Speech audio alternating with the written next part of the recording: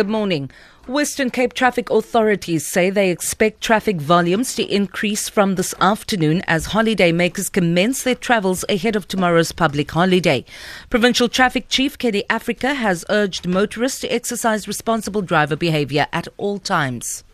We expecting high volumes of traffic, especially taxis, public transport vehicles leaving Cape Town towards the Eastern Cape on the N2 as well as the N1 through Touws River, Laingsburg, Beaufort West, Aberdeen. And all these public transport vehicles that will be leaving Cape Town, we will check each and every taxi bus to make sure that these vehicles are indeed roadworthy.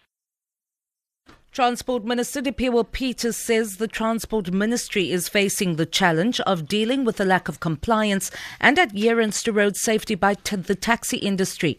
Her comments come amid safety concerns of the 68% of South Africans who use the taxi service in the country. Speaking in Johannesburg, Minister Peters says initiatives are being introduced to deal with the lack of compliance by taxi drivers and operators. We need to be able to continue re-establishing what we call the National Working Group, which would be a joint initiative between the taxi industry and government to look at all the facets of the industry and to look at how we can be able to deal with the lack of compliance, the lack of adherence to regulations by the drivers, but also how do we hold the operators responsible. International Monetary Fund has urged South Africa to maintain fiscal prudence and control of public finances. The IMF in Washington has reacted on the reappointment of Pravin Gordhan as finance minister. U.S. correspondent Kate Fisher reports from the IMF. The International Monetary Fund made it clear that it does not, as a general rule, comment on issues concerning national appointments, but it reiterated that it's important for the South African government to maintain the fiscal path envisaged in the medium-term budget policy statement and to retain effective control of the public finances, including those concerning state-owned enterprises.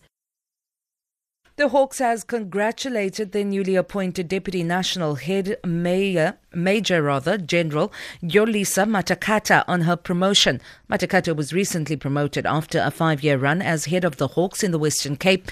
Matakata joined the police service in 1995 and has worked in crime intelligence for about 15 years. Spokesperson Hangwani Molotsi says Matakata is an asset to the team.